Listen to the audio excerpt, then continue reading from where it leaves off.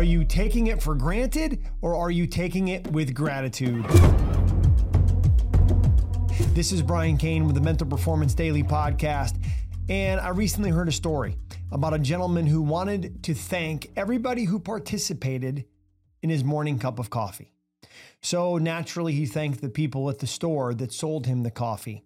And then he thanked the people that sold him the machine that he used to make his coffee. He thanked the people that created his stove so he could heat up his coffee. And then naturally, he had to thank the water company for being able to provide the water that was delivered seamlessly into his kitchen. And then he had to thank the people that laid the pipes for building the house. And then he had to find out exactly where did this coffee come from. And he thanked all the people who were responsible for planting the plants that produce the coffee, for harvesting the coffee, for packaging and shipping, and who made the paper that went into the packaging, and who actually created the cup that he was drinking from.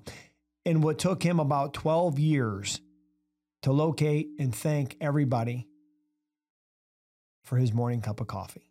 You see, it's so easy to simply take things for granted. And I see it all the time in the athletic world. I see people who feel like they have a sense of entitlement. And the antidote for entitlement is gratitude. So today, let's not take it for granted, the fact that we have a device in our hand or in front of us where you can see or listen to this podcast. Let's not take for granted the fact that we have the ability to have these amazing devices that allow us to capture our audio and our video to create a podcast.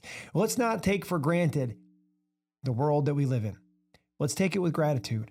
Let's be thankful that we have the opportunity to join each other each morning with Mental Performance Daily. And let's be thankful today for things that maybe we've been taking for granted, because when you shift from taking for granted to taking with gratitude, it's maybe the most powerful mindset shift that you can make in mental performance, to take it with gratitude. Gratitude may be the foundation of all things mental performance. Dominate the day. Thanks for checking out Mental Performance Daily with Brian Cain, an Ironclad original.